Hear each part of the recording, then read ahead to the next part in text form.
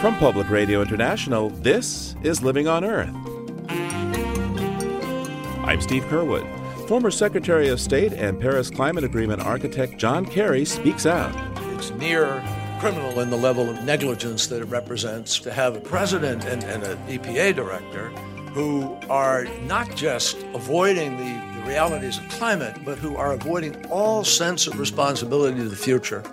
Lives will be lost. Mr. Kerry spoke at the launch of a Harvard Climate and Health Initiative, now led by former EPA Administrator Gina McCarthy. If you look at climate change through the lens of public health, then you can identify significant opportunities to make the world a healthier place, to protect our kids' health today, while we look at how we create a more sustainable and just future. That and more this week on Living on Earth. Stick around.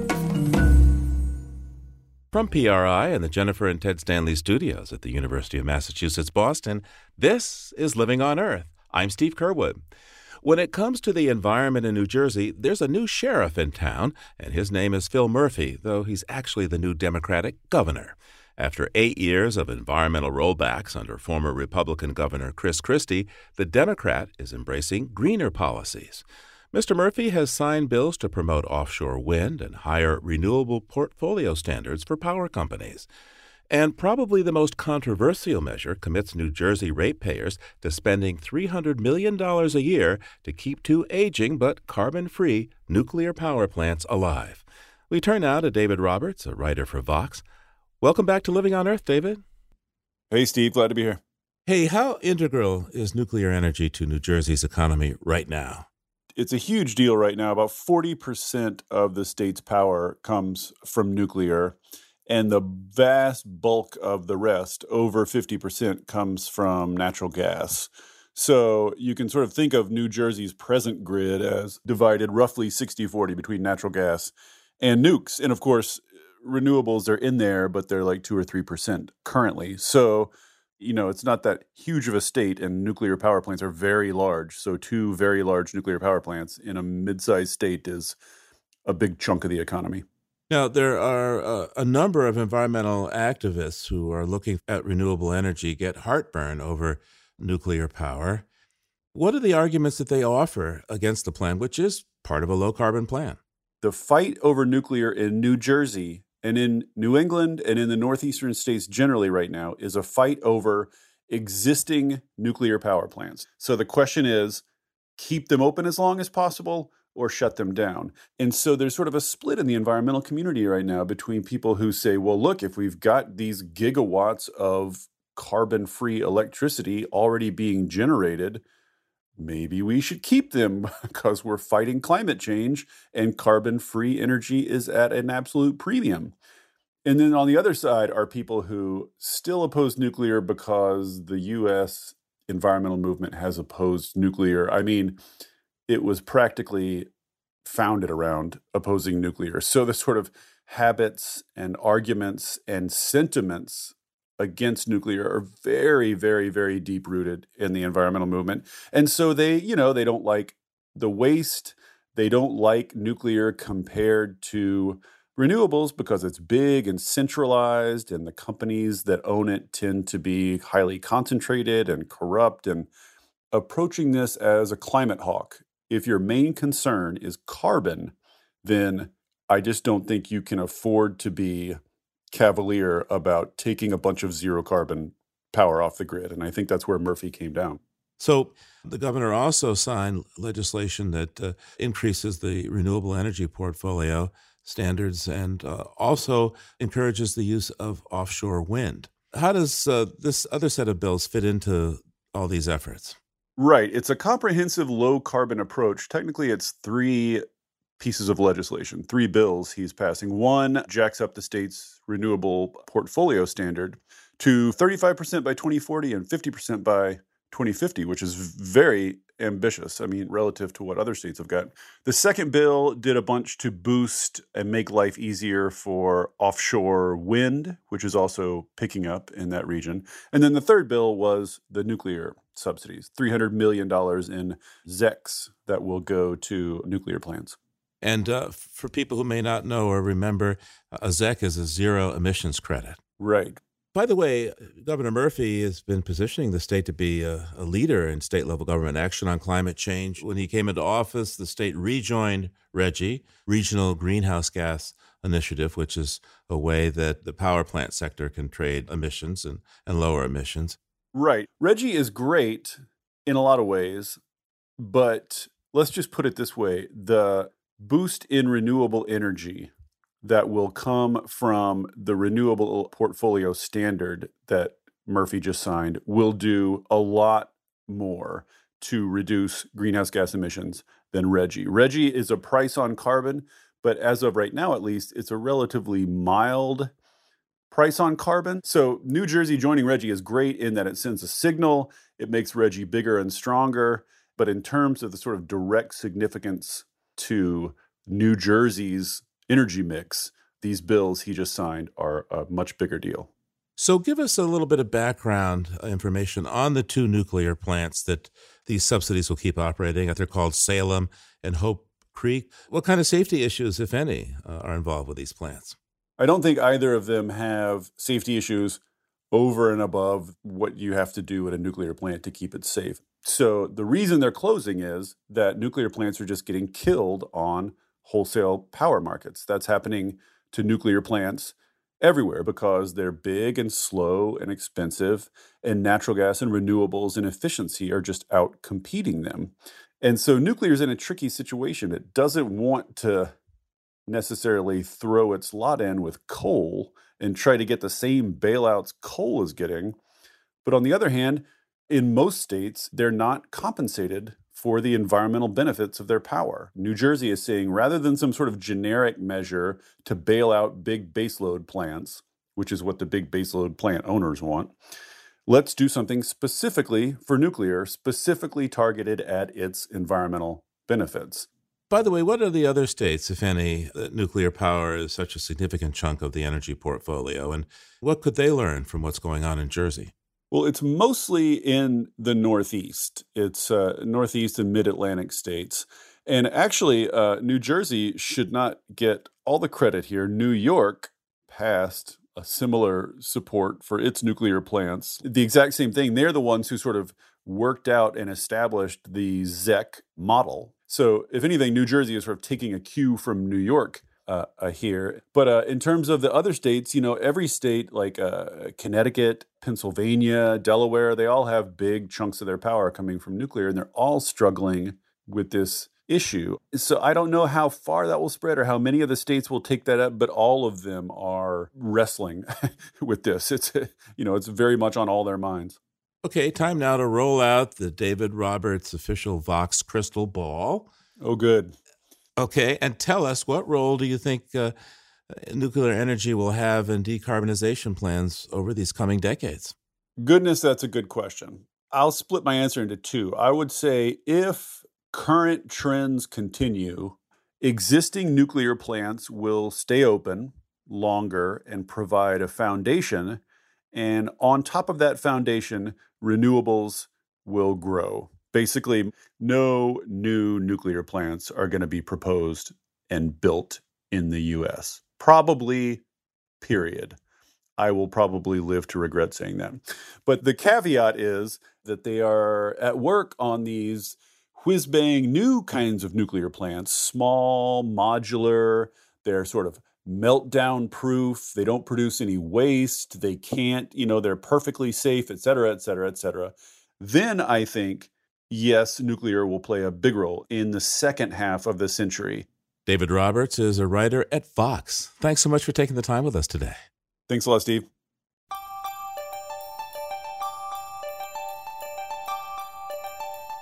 Let's take a look beyond the headlines now with Peter Dykstra. Peter's an editor with Environmental Health News. That's ehn.org and dailyclimate.org. On the line now from Atlanta, Georgia. Hi there, Peter. What do you have for us today? Hi, Steve. It's been a while since we heard from Pope Francis. A few years ago, he seemed poised to be the first truly global leader taking a big stand on environment, and particularly on climate change. He did that papal encyclical a few years ago on the environment, something completely unprecedented for a leader of the Catholic Church. So what's going on now? Well, after Laudato Si, the encyclical, The Pope has come back and he's gathered a meeting of corporate leaders, British Petroleum, or as it's now known, BP, BlackRock, and other companies coming together to talk about their global responsibility to address climate change. So the Pope has gone to Wall Street, huh? The Pope has gone to Wall Street. President Trump has gone to Wall Street, but kind of in the opposite direction. This past week, we also saw that there was an effort underway to have the Energy Department help prop up dying coal and nuclear power plants in this country, plants that can no longer cut it on a free market basis. They're dying off, they're shutting down. The president and the Energy Department would like to keep them open. You remember a few years ago, there was that push under Obama to help clean energy. A lot of people said that we shouldn't be backing winners and losers. Apparently now we're just backing losers. Hey, what else do you have for us today? Something from Bob Berwin, who writes for our friends at Inside Climate News. 4 climate scientists have published a paper in which they argue to expand the Saffir-Simpson scale. That's the scale by which we measure the intensity of hurricanes and typhoons. It goes up to category 5, which is anything over 156 miles an hour in wind speed. But there have been storms in excess of 190 miles an hour that they say deserve category 6. Oh, yeah, there have been some really big ones. I'm thinking of the one in the Philippines, Typhoon Haiyan. How fast was that one? Right. Haiyan made it up to 195 miles an hour when it devastated several islands in the Philippines back in 2013. And, I think they've changed the scale for heat waves in Australia. Now they use purple as the most extreme color on their chart. The color purple has been added to the heat chart in Australia because they've had such blazing summers. Of course, they're going to get a break from that now since the Southern Hemisphere winter is beginning to set in. But still, it's a sign that everything everywhere is getting hotter and we need to be able to cope with it and address it. Let's take a look into the history vaults right now. What do you have for us? Let's go back 30 years, June 14th, 1988, Yellowstone National Park. Small wildfire broke out just outside the boundaries of the park in Montana. It combined with other wildfires within the park during a drought season, and Yellowstone National Park through the summer of 1988 was ablaze. Eventually, 36% of the park was touched by wildfire. A lot of it was devastated by wildfire, and it didn't get put down until rain and snow came in mid-September, 3 months later. I remember the pictures from there. It was just like horrible. It's like a bomb had dropped. What's it look like now? The recovery has been spectacular. The natural recovery of Yellowstone has been something that was predicted by scientists. It's come true. The park is back. It has always been one of America's gems, and it continues to be. Well, thank you, Peter. Peter's an editor with Environmental Health News. That's ehn.org and dailyclimate.org. Talk to you again real soon. All right, Steve, thanks a lot. Talk to you soon. And there's more on these stories at our website, loe.org.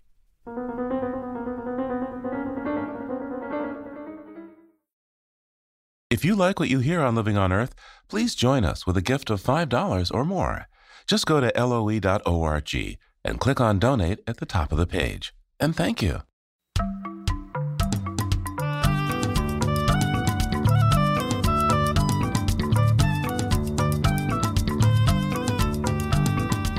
Birds have dominion over the skies, and you could argue they also reign supreme in the realm of beauty, with flashy feathers and brilliant colors.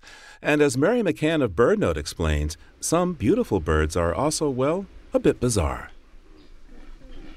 Of all the bold colors nature has bestowed upon birds, somehow bright pink seems the most outrageous, the most surprising. And just about the hottest pink bird of all lives year-round along the Gulf of Mexico, the Roseate Spoonbill.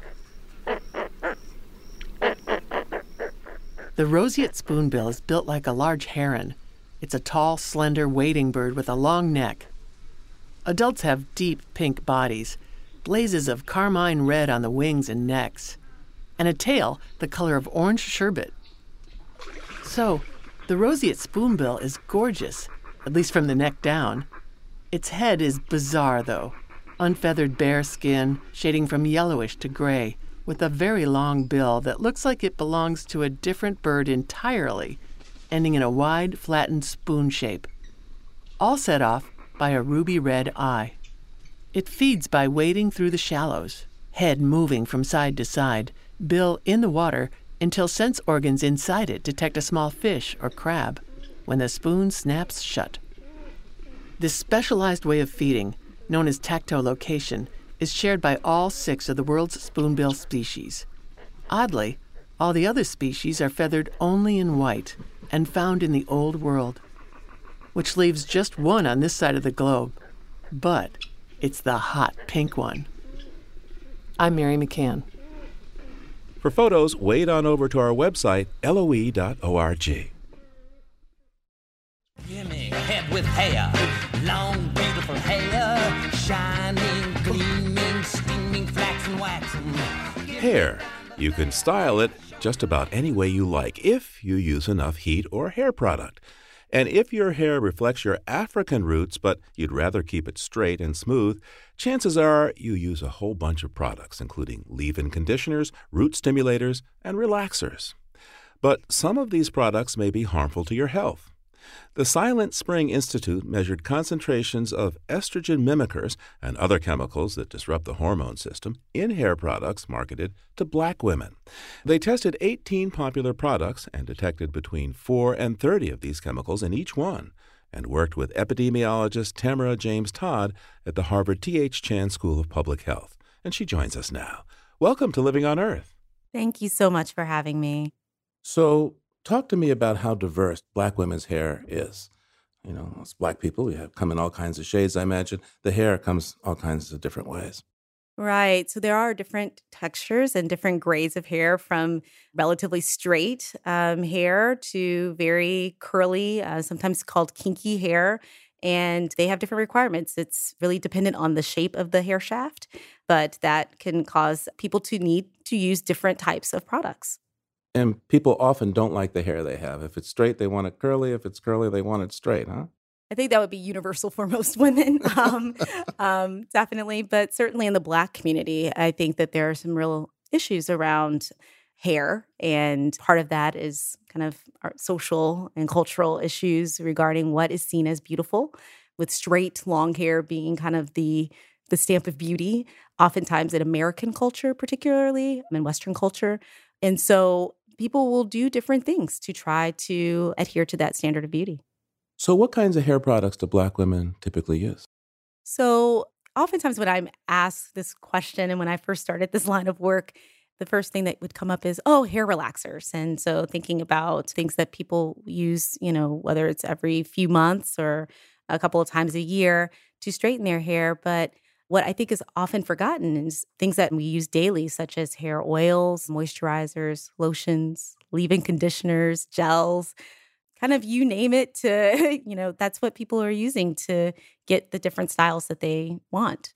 Or heat. I mean, as an African-American growing up, I saw women with these really hot combs. And I have to laugh out loud at Alex Haley's autobiography of Malcolm X, where he has this scene that Malcolm X tries to straighten his hair, and his head is on fire, so he sticks his head in a toilet to cool it down.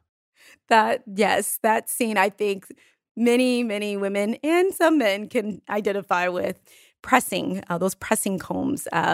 So it's not just chemicals, but it's also physical changes that people will try to do or undertake. So what got you first interested in studying the potential health effects of chemicals in black women's hair? So when I was a master's student at Boston University, there was an interesting study of magazine advertisements advertised to white women versus black women. And there was a Ladies' Home Journal article where it had an ad for white women being marketed to kind of anti-aging cream and containing hormones. And the other magazine, which was kind of featured in this particular study, was from Essence magazine, a magazine commonly marketed and read by black women. And it was advertising placenta. And it was something that I remember seeing when I'd walk into, a black hair supply or hair care store and seeing placenta and just wondering, what exactly is that for? Why are people using that? And around that same time, an issue of Time magazine had come out kind of querying why were girls starting their periods earlier and earlier. And somehow that just kind of clicked for me. Is it possible that what is in some of these hair products around hormones and so on, is that part of the reason why we're seeing earlier periods, particularly in black girls, which at the time there was a very large study that had reported that 60% of black girls had reached their periods by age 12 compared to only 30% or so of white girls. So as a master's student, that piqued my interest. And the answer is? So we did, in fact, do a study. As a doctoral student at Columbia University, I did a study called the Greater New York Hair Product Study, where we did, in fact, go and we queried, what types of hair products people were using. And we found that young girls who were using hair oils for a longer period of time and more frequently had a significantly higher risk of starting their periods earlier than girls who had never used hair oils. And, each year earlier that a girl starts her period, it's an increased risk for developing breast cancer. So I'm thinking that this is linked somehow to chemicals, fancy name is endocrine disruptors, hormone disruptors, chemicals that kind of mimic estrogen and other hormones. To what extent is this phenomenon linked to such chemicals, do you think? So at the time, we started looking at this because of another study that had come out. It was a small case series of 4 young African-American girls. They ranged in age from 4 months old to 4 years old. And they had all developed breast and pubic hair. So incredibly young children. At 4 months? At 4 months old. At 4 months? And interestingly enough, the pediatric endocrinologist that had seen these young girls asked the moms all sorts of questions about what products they were using, what they had been exposed to in the home. And the common thread he was finding was that all of the moms were using, these were girls, so they were all using hair oils and different types of hair products on children. Quite frankly, this is something that happens probably daily in the Black community. But when he sent those products out for independent laboratory testing, he found 3 different forms of estrogen. And so when we started looking at this and thinking about, are these endocrine disrupting chemicals, I wasn't even there yet. I was just thinking maybe we'll find estrogen in these products. He in fact did. And when he told the moms to stop using these products, the breast regressed and the pubic hair fell out. So fascinating case series. And when we sent these products out roughly 10 years later, we did not find those 3 different forms of estrogen, but we did find parabens, phthalates, and other chemicals that are known to be endocrine disruptors. And so what we know now is that about 50% of products advertised to Black women contain these types of chemicals compared to maybe only 7% that are advertised to white women. You mentioned earlier periods. What are some of the health problems that have been linked to endocrine disrupting chemicals? So many of these products contain fragrance, which often is synonymous with phthalates. Phthalates are linked to obesity, increased risk of diabetes, as well as an increased risk of metabolic syndrome and cardiovascular disease risk, as well as preterm birth and preeclampsia and gestational diabetes. There's some emerging work around fibroids that are showing some associations with some of the endocrine disrupting chemicals. And certainly there's some associations between some of the endocrine disrupting chemicals and breast cancer and other cancers. There's a recent study, in fact, that came out looking at hair dyes and found associations with breast cancer incidence. So how commonly do Black women suffer from these various health problems as opposed to the general population? So when you're talking about things like diabetes, aside from Native Americans, Black women have the highest prevalence of diabetes in the U.S. For example, they are also more likely to be overweight or obese. They have some of the highest proportion of preterm birth and a host of other things, fibroids and so on. And so when you're thinking about a lot of these metabolic or reproductive health outcomes, it's really important to consider why that might be occurring and not simply attribute it to, there must be some inherent underlying genetic differences. Mara, what can consumers do to protect themselves from these potentially harmful chemicals in personal care products? It's a 2-part issue. Part of the problem is that our current laws, which haven't changed since the 1930s, particularly around personal care products, we don't require companies to disclose information regarding all of the substances they're putting in or chemicals they're putting into products due to trademark agreements. So what's in the stuff that's going on one's body is not on the label? Correct. And so of concern, of course, is that then we're completely relying on the companies to test for the safety of our products. And it doesn't take a lot of thought, but that seems like a conflict of interest. The company is trying to make a profit. Right now there is some legislation underway and being developed. The Personal Care Product and Safety Act is being developed by Senators Feinstein and Collins. to really kind of rethink the protocol and the process by which chemicals and ingredients are tested before they make it to our shelves, because the average consumer thinks that if it's on the shelf, it's safe. In the meantime, what's someone to do who says, OMG, this stuff could give me cancer or make me overweight? All kinds of not fun things. How can someone find safe hair care products? There is a growing amount of information out there around fragrance and considering going fragrance-free. So that might be a strategy that one takes, maybe reducing the amount of, synthetic chemicals that are being used. And there's a kind of movement towards do it yourself. And then also, I think, it's cultural change. So we started with this idea of standard of beauty. And it's, in my opinion, beautiful to see people starting to embrace more natural hairstyles, which require less chemical exposure. Certainly, people are still using some of these other products daily, but the fewer chemicals that one might be using may be helpful. How affordable are paraben-free, phthalate-free alternatives to mainstream hair products for Black women? So I think the bigger question around that is, are they even on the market? There's very limited selection of those products on the market, and where they do exist, they are often not necessarily in kind of traditional stores and are often more expensive. So in that case, I think that there needs to be more products introduced on the market with recognition that these products are important to African American women and that they do have purchasing power. This is a very large industry.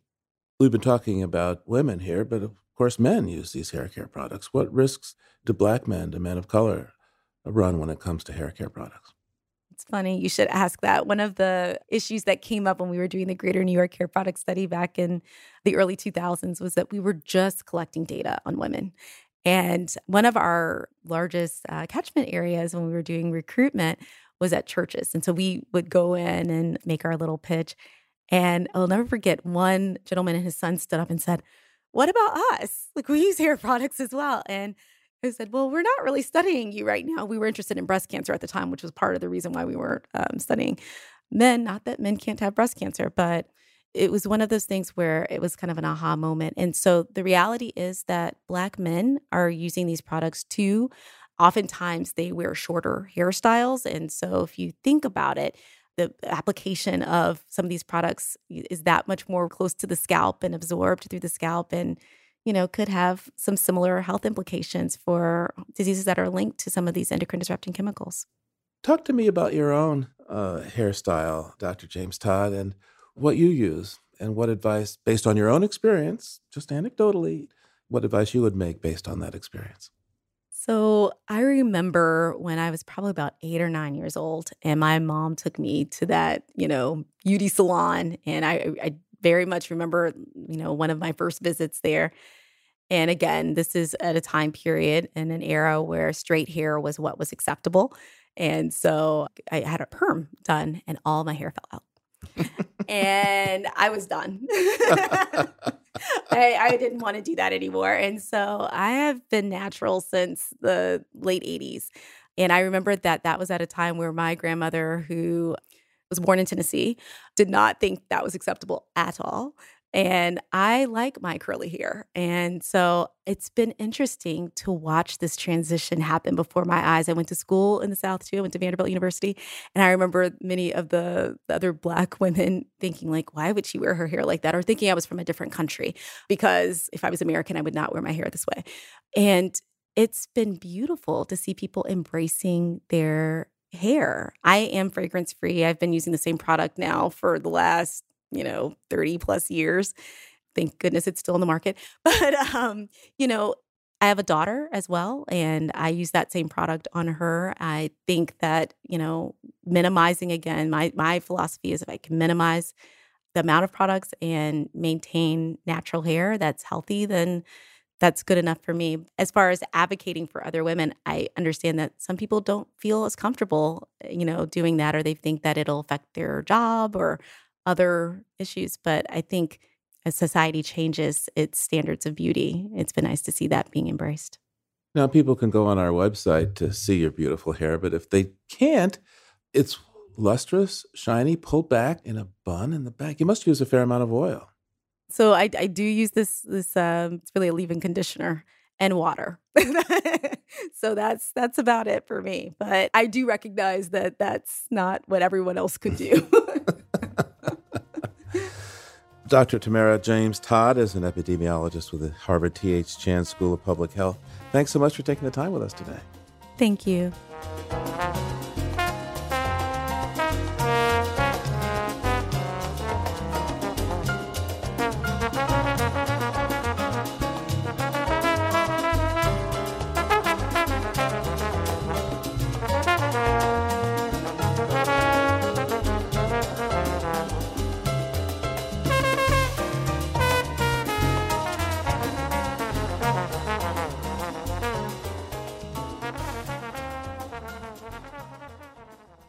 Coming up, the greatest twofer of our lives, how tackling climate change improves public health. That's just ahead here on Living on Earth. Stay tuned.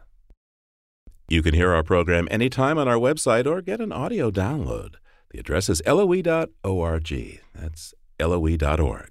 There you'll also find pictures and more information about our stories, and we'd like to hear from you. You can reach us at comments@loe.org. Once again, comments at loe.org. Or if you prefer to use a stamp, the postal address is P.O. Box 99007, Boston, Massachusetts 02199. And you can call our listener line at 617-287-4121. That's 617-287-4121. Support for Living on Earth comes from the Gordon and Betty Moore Foundation and from a friend of Sailors for the Sea, working with boaters to restore ocean health. It's Living on Earth. I'm Steve Kerwood. The Harvard T.H. Chan School of Public Health has just unveiled a new initiative, Sea Change. That's the letter C and change. Dean Michelle Williams recruited former EPA Administrator Gina McCarthy to take a departmental initiative school-wide. My name is Ari Bernstein. I'm delighted to welcome you to the launch of the Center for Climate, Health, and the Global Environment at the Harvard T.H. Chan School of Public Health. Pediatrician Ari Bernstein is the co-director of the new center, and as he welcomed the crowd, he highlighted core problems they plan to tackle. The first is the toxification of our planet, with pollution of air, fresh water, and oceans at levels today that are unprecedented around the world. The second is climate change, which, despite having been identified as the greatest health threat to humanity in the century, too few people realize its importance to their own health. The Sea Change launch reunited some veterans of President Obama's environment team, including former presidential science advisor and Harvard professor John Holdren.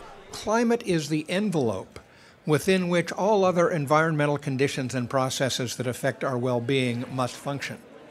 Professor Holdren says science explains how disrupting the climate leads to heat waves, to wildfires, to floods, to sea level rise. Yet he notes the Trump White House still has no science advisor or council on science and technology. Something that President Obama understood very clearly, and it appears that President Trump does not understand so clearly, is that science is crucial to moving the needle on virtually every national priority on the list. Sea Change is going to be in the business of keeping science and scientists relevant. I think nothing could be more important than that. Former Secretary of State John Kerry, a chief architect of the Paris Climate Agreement and another member of the Obama Green Team, took the occasion to sound an alarm. I find it's not just incredible, it's near criminal in the level of negligence that it represents, which is to have a president of the United States who literally discards, disavows, and shows a complete disinterest in facts and in science. And pulling out of the Paris Agreement is contrary to every fact. So to have a president and an EPA director who are not just avoiding the realities of climate, but who are avoiding all sense of responsibility to the future is beyond stunning. Lives will be lost. And former EPA head Gina McCarthy believes that in tackling the health problems related to climate change, Sea Change will build from Harvard's legacy of life-saving research. Pollution keeps people down. clean, healthy lives, raises people up. It gives them a voice in their own future. That's what science can do. That's what our work is going to try to support. Thank you very much. This is wicked fun, isn't it? I love launches. Where's the champagne? We didn't have any champagne when we pulled Gina McCarthy aside. So what's your new title? Are you professor? Are you administrator? Are you madam? What do I call you?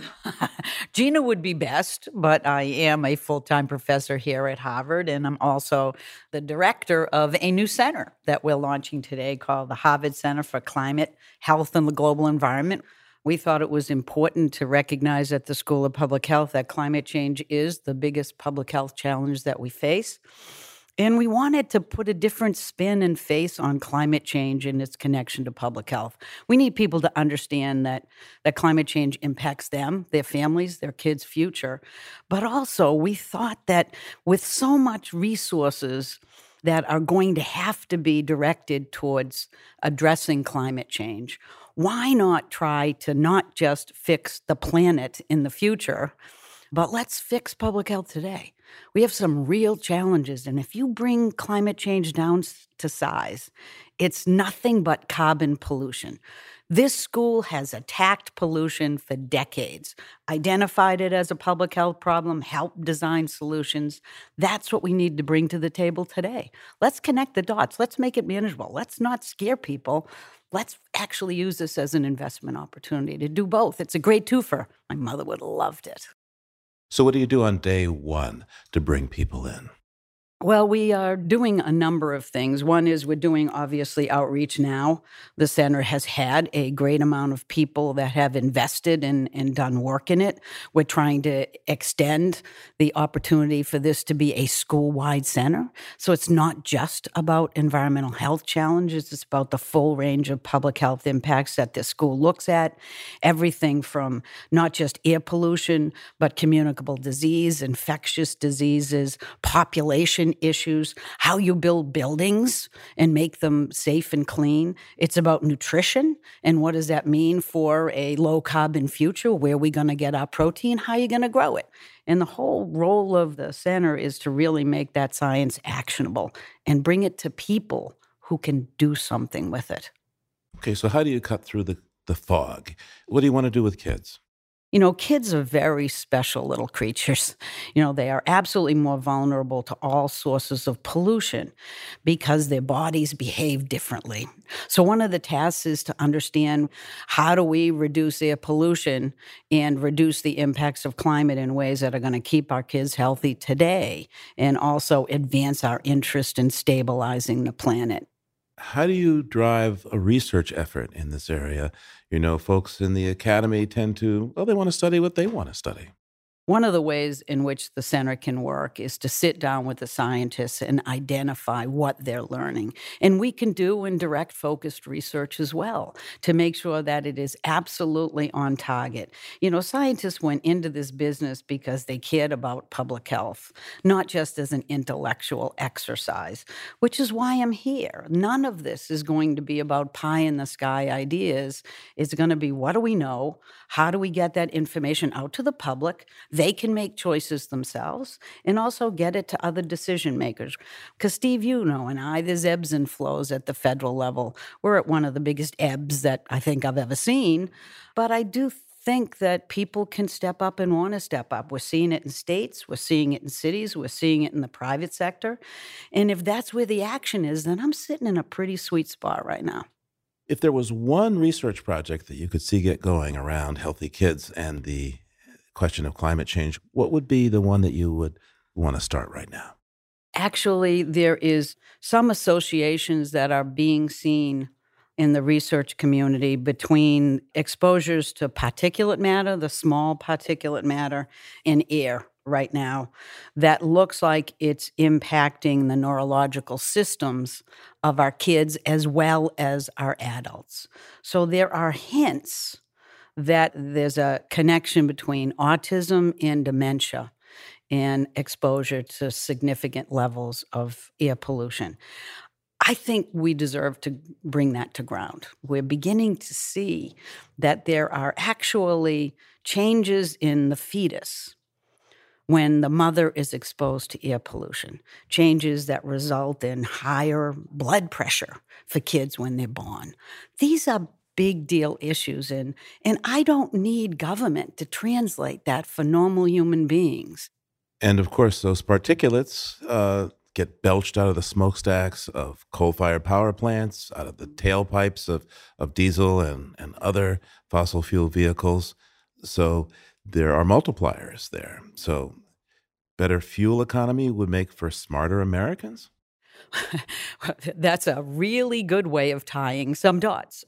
I think my argument would be that if you look at climate change through the lens of public health, then you can identify significant opportunities to make the world a healthier place, to protect our kids' health today, while we look at how we create a more sustainable and just future. Steve, the information that I'm reading, and it's nice to not just have to read rules all the time, frankly, but the stuff that I'm reading is really telling me that we are facing like 9 million people across the world every year dying from exposure to traditional pollutants. And that's just the handful that we can quantify. So you have 1.1 million people that are estimated to die every year in New Delhi prematurely because of air pollution. Now, if we want India to participate in climate change actions, why wouldn't we tell them to look at the sources that are impacting those 1.1 million people? Because if you do, you'll see that the sources are the coal-fired power plants and the old primitive cook stoves, which are burning coal and dung and other things that are available. And you'd focus your attention there, which is the biggest twofer of our lives, right? I can actually show India that by being a good world citizen and correcting a problem that they think pretty much the developed world has created, which they're not wrong about, and I can tell them how to get there in ways that make their communities healthier, that lift their people out of poverty, that give them a voice. That's how democracy will be secured. That's how national security will be secured. That is our future that we can grab today. Indeed. Talk to me about what you want to do around buildings. Well, I think we all know that there has been a movement called the Green Buildings, which has been a great movement. It's an opportunity to recognize that buildings contribute somewhere in the vicinity of 30% of the greenhouse gases are actually being generated by energy that's used in buildings. And so there's been a great movement to make them tighter, to make them more efficient, to think about how we can adjust to a very urbanized area, which is what the world is going into. But what the dimension we want to add to that is a healthy buildings dimension. If you're going to go green, what you're going to have to recognize is you better take care of the indoor air quality, or you are going to simply make people sick while you make those buildings green. Nobody wants that. And there are tremendous opportunities today. We already know that indoor air is a challenge, but we know that there's monitoring that can speak to your HVAC system, that can make that airflow where it's needed, when it's needed. We are tracking what that means, not just for the health of the people in it, but, and this is important, Steve, but their productivity. So if I really want to make the case for businesses everywhere to start looking not just at greening their buildings, but making them more healthy, we can turn that in to an investment for them, not a cost. That's what we have to do with everything. We've succeeded in the clean energy market in the United States. It's taken off like crazy because clean energy is cheaper and it's smarter. It's in the market. It's built into the system. That's what we need to do with buildings too. So what about healthy cities and climate? This is an initiative you have with your center. Yeah, well, this is really a great initiative because it's focused on cities where most of the action is these days. Mayors are stepping up. They're making commitments. They want the international community to know that we're all still in. So it's great to have California. It's great to have Reggie here in the Northeast and Mid-Atlantic, but we need that action to be spread all over. That's where mayors come in. They can't hide from the challenge of climate change, and they're not. And one of the things they're beginning to do is make commitments to mitigate climate, not just commitments to adapt and invest in resilient cities. And so we want to work with them because we have ways, for example, they're investing pretty heavily in electric buses, which is great for the transportation sector. But it's also great if those buses go in the communities that are most vulnerable because they are already facing significant air pollution. So why wouldn't you put those buses in those most vulnerable communities so that a mayor can make an announcement that's not just, I'm spending taxpayer dollars for the future. He can say, I'm investing in the communities today that need those air pollution reductions the most. So let's look ahead to the Paris Climate Agreement. There's another big session coming up this year in December in Poland. What will you be saying there? You have an opportunity to talk to the world about these initiatives there. I think I want to tell people that the U.S. is still in. Secondly, that the work that we're doing today provides opportunities for solutions to climate change that can improve their lives, that can help them build a stronger economy. It's unacceptable, and it's not just to have that many millions of people in poverty, particularly the most heavily hit, which are the most vulnerable and disenfranchised, not being considered as a central component of a sustainable development strategy. And I think we owe it to the world, and I think we benefit every time another country gets healthier. So at Harvard, you're launching this Center for Climate Health and the Global Environment, really reversioning something that's been going on for a number of years. And it seems like you've gotten the old gang together. You have President Obama's former science advisor, John Holdren. You have his Secretary of State, John Kerry, who was such a leader in the whole Paris process. Mm-hmm. And you have, what's her name? Gina McCarthy ran the EPA? Yes, she did. Really well, I might add. So government in exile here?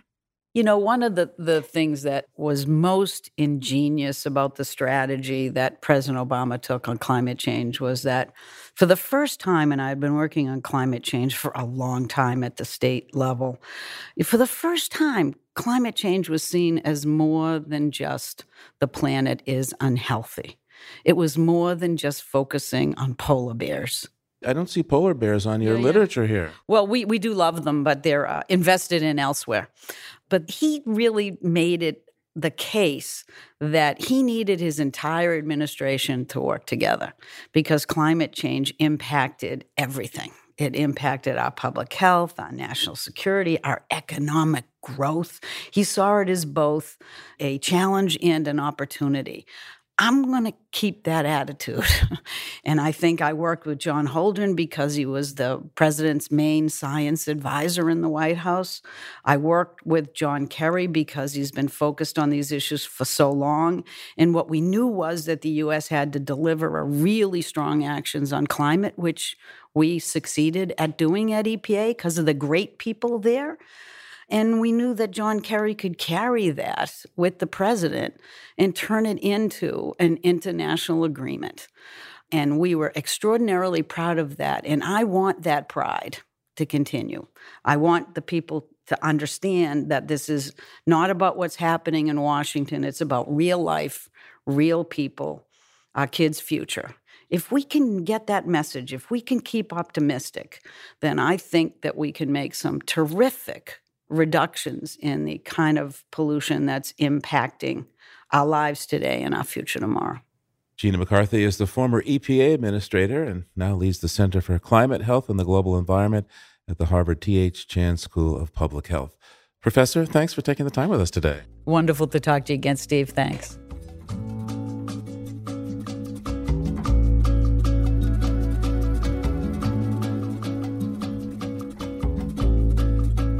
Living on Earth is produced by the World Media Foundation. Our crew includes Naomi Ehrenberg, Bobby Bascom, Thurston Briscoe, Savannah Christensen, Jenny Doring, Jamie Kaiser, Hannah Loss, Don Lyman, Helen Palmer, Ainsley O'Neill, Adelaide Chen, and Yolanda Omari. Tom Tiger engineered our show with help from Jeff Wade and Jake Rigo. And we welcome new interns Maggie O'Brien, Sarah Rappaport, and Anna Gibbs. Allison Lierstein composed our themes, and you can hear us anytime at LOE.org. Like us, please, on our Facebook page, PRI's Living on Earth. And we tweet from @LivingOnEarth. I'm Steve Curwood. Thanks for listening. Funding for Living on Earth comes from you, our listeners, and from the University of Massachusetts Boston, in association with its School for the Environment, developing the next generation of environmental leaders, and from the Grantham Foundation for the Protection of the Environment, supporting strategic communications and collaboration in solving the world's most pressing environmental problems.